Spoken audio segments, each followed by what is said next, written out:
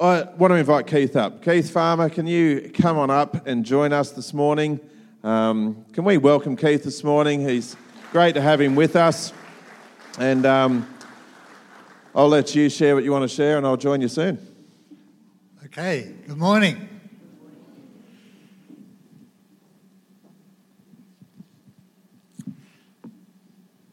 Encouraging people to go for it. Arguably, encouragement is more important than air and food and water for our living and particularly for thriving.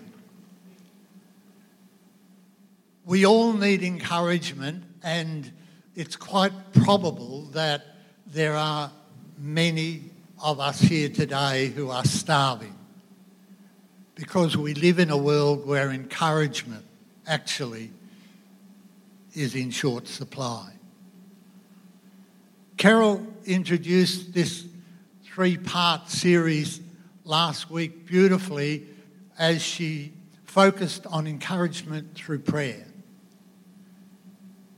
Prayer with a loving Father who never, ever goes away, who supports us for who we are in every situation, so that we live moment by moment in conversation and communication with somebody who sticks up for us. There are other ways in which encouragement is incredibly important, even on a day-by-day basis. I would dare to say that encouragement is what gets us out of bed in the morning as much as anything else, because sometimes the day seems too hard. Encouragement involves a number of possibilities. Support from God in prayer and for one another is perhaps the major encouragement. People who are with us. People who are for us. People who help us to know that we actually are not alone and that we are incredibly loved and valued. That is the deepest encouragement that we need.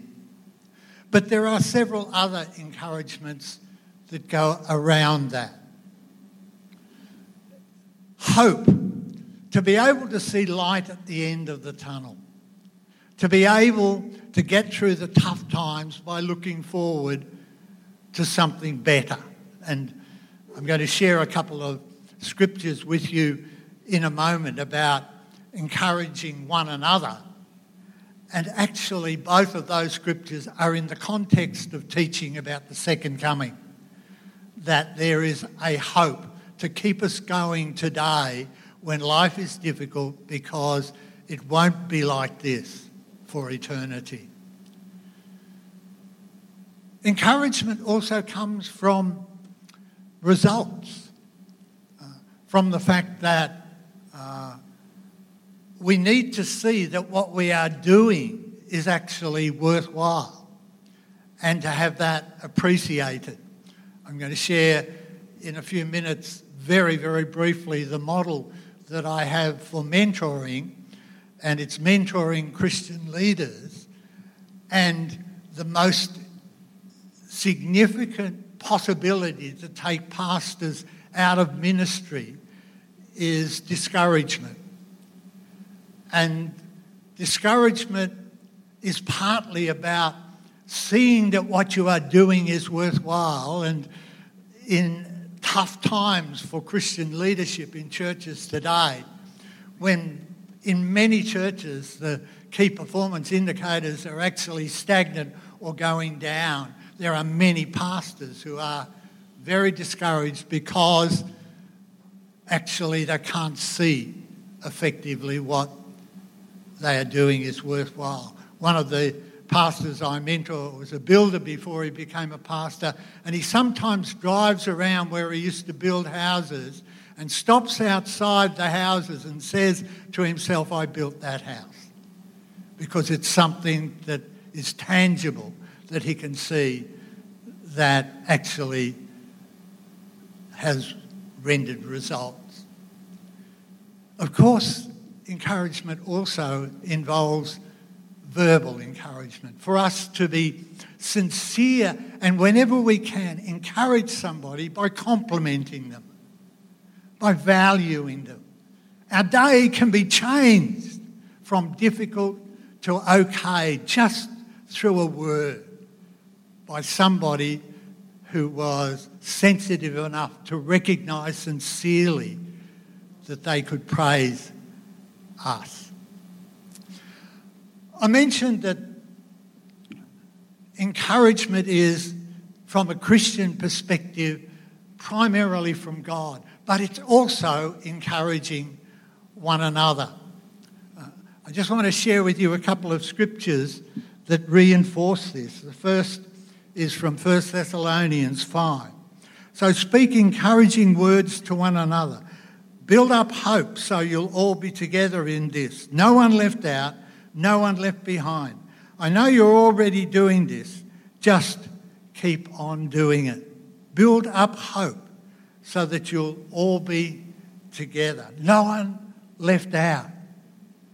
So that as a community of faith, one of the major ministries is us ministering to one another. And one of the major parts of ministering to one another is to encourage one another, to actually be in each other's lives in ways that are hope providing. The second scripture just takes that and delves a little bit further into one or two other areas, and it's in Hebrews chapter 10, verse 25.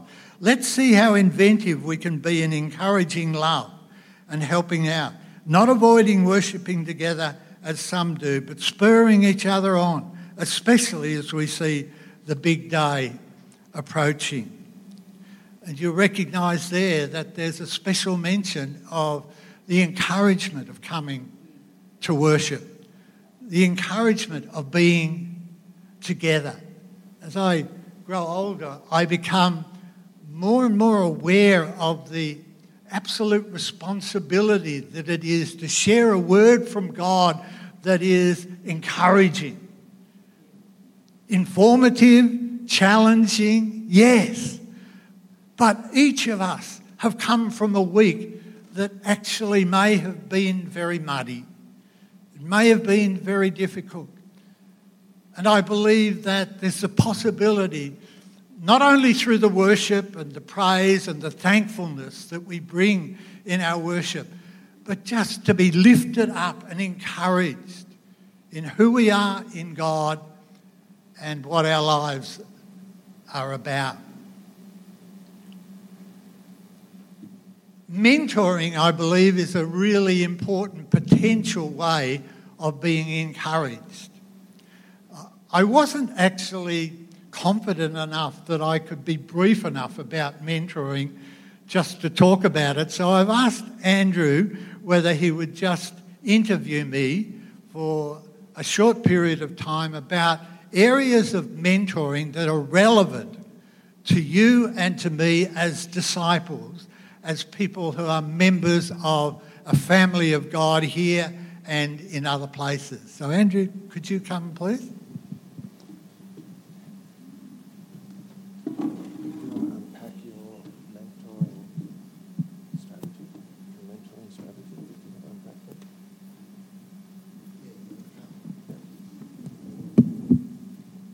Smooth as silk, look at this. We're all over it. Well, thanks, Keith. It's always good to have you come and share with us, and then I still have to do something, so that's good. First of all, I just want to ask, what's your experience in mentoring? What's that look like? I guess most importantly, I've been mentored for about the last 40 years by several people. I now am in a mutual mentoring relationship with 4 people. Prior to that, Jim Henderson was my mentor. Okay. I also, since I retired from my ministry at the Theological College, the major part of my ministry has been mentoring Christian leaders, so that I now mentor Christian leaders in all states of Australia as the thing that I do from day to day. So with that, there's a fair bit of experience there. What's your understanding of what mentoring actually is? I'll have to be very succinct. I think mentoring is supporting a person in who they are for what they do, and particularly in their discipleship. So mentoring is just an alongside relationship to support people in all of the areas of life that are important to their well-being. So that, for instance, there's a diagram that we'll put up that very summarily shows that mentoring is about helping people in their relationship with God, their other key relationships, and for the people I mentor, it's primarily family and team. Mentoring is about checking how people are going in their emotional life, and particularly how full their emotional tank is. It's about the stewardship of life. How well are you doing in your vocation, your eating, sleeping, exercising, the rub of life? Is your lifestyle sustainable? And the fifth area is a very interesting one, in that I asked the leaders if Satan was going to get you out of leadership, and for us the question would be if Satan was going to get us out of discipleship, how might he do it, and do you have enough support to actually be able to keep going effectively? So I've been on the receiving end of that. That's exactly what he does. To be asked those questions. It's funny that, and I love Keith's way he does that. He'll ask a question and he's really happy to sit with silence.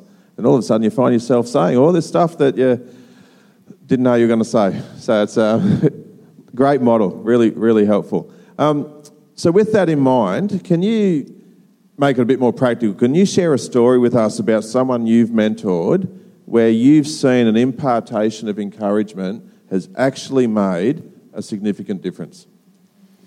I had to think for a while, because there are quite a number, and I would say encouragement is the most important flavour of mentoring. Encouragement. About 3 years ago, I was asked to speak to a gathering together of ministry teams of about 8 Anglican churches from the Sydney diocese, and there were about 100 people present for the retreat. The person who invited me was the rector of one of those churches, and therefore he introduced me, and in his introduction he said to the staff, "I just need you to know that I would not be here today if it was not for Keith." And that I didn't know how to start what I was going to say, because that just bowled me over. I've never asked him what he meant by that, but I think that's incredible, that mentoring would be sufficient of a support for a person to say, "I wouldn't be here today except for it." So mentoring is one way to interact. What would be some other relationships that are really valuable for our own personal discipleship? Yes, I would like to emphasise that I think mentoring is just one of a number of structures of support that could be available and that we could avail ourselves of. Encouragement in things like couplets for prayer and support of one another, which can give a level of trust and accountability that I'll talk about in a little while. Small groups, developing relationships with people where there is trust and fun, and therefore the opportunity to go deeper in areas of accountability, which include encouragement. I would encourage people to, if at all possible, be in a spiritual growth kind of group where we are given the opportunity to answer and ask the hard questions of each other. See, one of the things that I think is really important about mentoring is that it allows me, in a situation of absolute confidentiality, to ask the hard questions of people and to hold them in some ways accountable. You have to have a level of trust, and there must be confidentiality, therefore, for safety. But that level of trust will then allow a regular checkup. See, I think actually mentoring is just a checkup.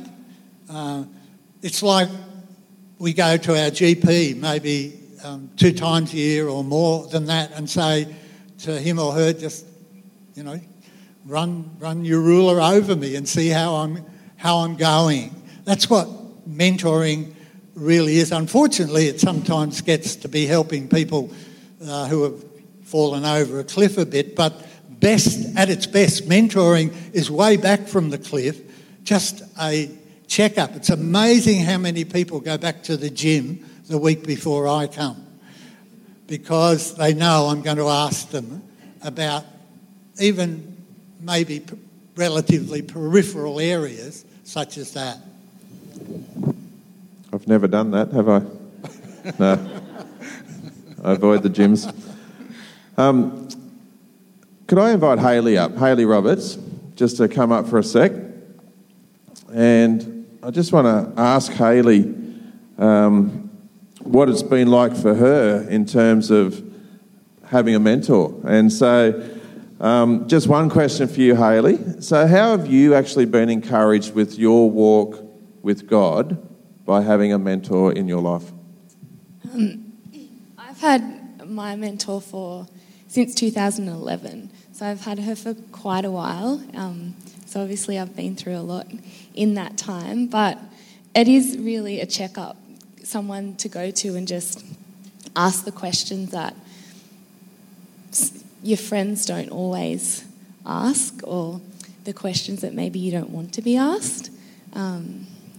And I guess for me it's just to kind of make sure that I am on the right track. And with my mentor, she doesn't tell me what to do, but she just makes me think about things and gives me ideas. I guess someone to speak truth into my life. And then I guess she has gifting, so my mentors often will get pictures that God's given her that she tells me about. I don't have that gifting. So I don't know, it's another way that God can speak to you through someone else, I guess. It's just someone that prays for you all the time, just an extra person. So I guess my encouragement to you is why wouldn't you?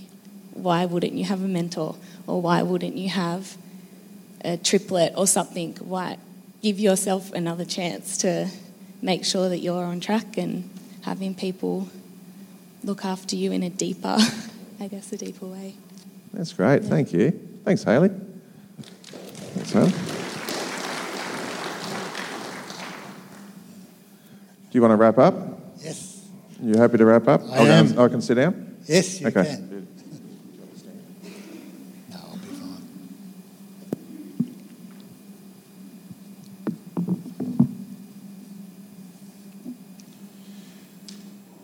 So I think as we come even to our worship time, it's good for us to reflect on how we might encourage one another and how we might actually get more encouragement within our own lives. I think back to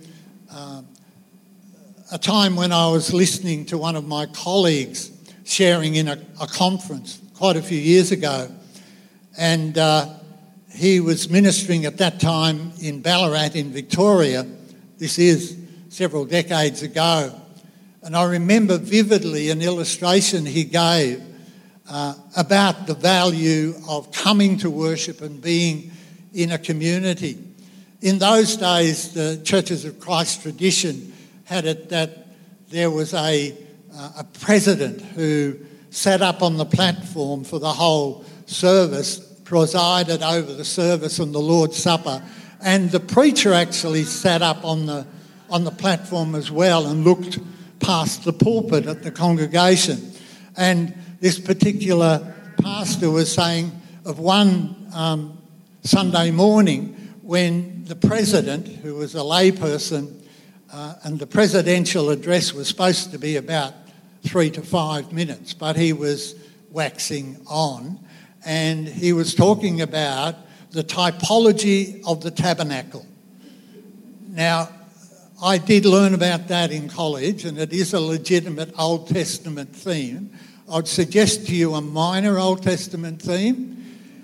And what my colleague said that I'll never forget was, I was looking out over the congregation and I could see person A, and I'd visited them during the week, and I knew that the police had called around on them to check on them. I was involved in marriage counselling with a couple whom I could see in the congregation, he said. He said there were at least 3 families who I knew were in deep financial difficulty. There were people in that congregation who were desperate for some word of encouragement, of hope. And here was this clown waxing on about the typology of the tabernacle. Can I say to you today, God will never leave us. The greatest encouragement we can receive is to actually have people and the God of this universe say, I'm on your side. I believe in you. I barrack for you. And I will never, ever change that stance. I mentioned earlier that sometimes encouragement can actually need to entail accountability. This is almost the flip side of some aspects that we've already talked about. But if you do have a relationship of love and trust, then you can actually speak into people's lives and have other people speak into our lives the truth. The scripture reminds us that we are to speak the truth in love. And that when these structures of love, such as mentoring or couplets or triplets or small groups or accountability opportunities, when these are available, because of the trust that is built up, we actually are prepared to be held accountable by somebody whom we trust. I may have used this illustration before, but I still do remember vividly a particular morning when I was at the college, and morning tea time was a major fellowship time at the college where there were no lectures and everybody who was in lectures that morning would come together. And on a particular morning, one of our female students came up to me when I was by myself and just said to me, Keith, I wonder whether you would just ask me tomorrow morning how I got on tonight. And then she walked away. I said, yes, yeah, sure, that'd be easy. She came back a few minutes later and said, I need to explain to you. You know I haven't been a Christian for all that long. She was in her first year. And before I became a Christian, I was in a relationship with a man that was not a godly relationship, and I have agreed to have dinner with him tonight, and I am still vulnerable. So the next morning, I stood by myself for a little while, and she came up and she said to me, "Thank you so much. I got on okay." And I got on okay because I didn't want to say to you what I was vulnerable about. That was the thing that actually got me through. That person graduated and has been in ministry for 35 years since that time. And I think maybe, just maybe, one of God's major resources was just on appropriate occasions, just to have accountability.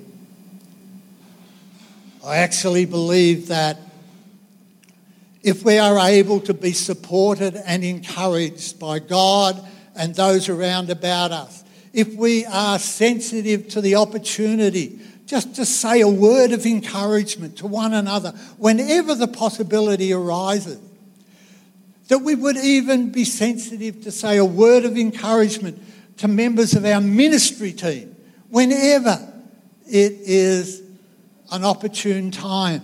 Because, as I said earlier, people in ministry across Australia are basically doing it tough at the moment. And again, I may have, on a previous occasion, used an incredible verse from Romans chapter 8 in order to be able to address the last part in a half a minute of the go for it part. That God didn't actually bring us into resurrection, and I'm actually paraphrasing here. God didn't bring us through the sacrifice of Christ and the work of the Spirit in us to have a resurrected life in order to be a timid grave tending life. I love the colourfulness of that. You know, do you or I live timid grave tending lives, or because of the encouragement of God and His Spirit in our lives and the encouragement of one another, we can lift up our heads?